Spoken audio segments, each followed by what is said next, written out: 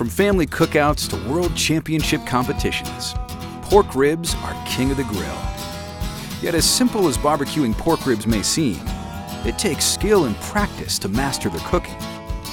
Let's take a look at these pork rib cuts and a few of the recommended barbecue techniques.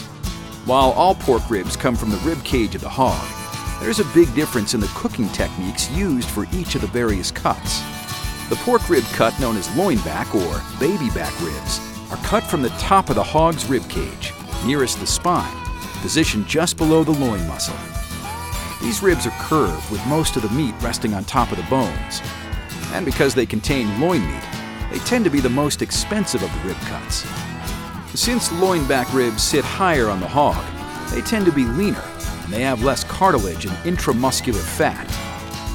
If they're barbecued correctly, loin back ribs will have a juicy and succulent bite. When you prepare baby back pork ribs, you want to trim excess fat and peel back the membrane on the bottom of the rack. Some barbecue advocates will tell you to leave this membrane on to guard against loss of moisture during cooking. But most barbecue pros agree that leaving the membrane on ultimately leads to tougher ribs. To maintain their succulence and juiciness, loin back ribs need to be cooked slightly less than spare ribs.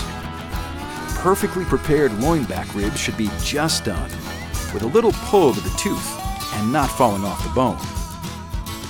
Spare ribs are cut from lower on the hog, nearer to the belly. As a result, these rib cuts are larger and longer, extending to the front of the animal. Since they're from the belly, they tend to be quite fatty. As compared to loin back ribs, they're less meaty and have more intramuscular fat, which benefits from slow, even cooking. In this series, we'll show you 3 rib recipes so you can learn more about cooking techniques for spare ribs and baby back ribs.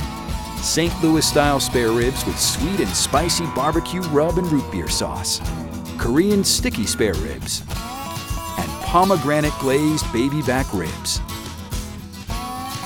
You can find more information at ciaprochef.com/American Barbecue.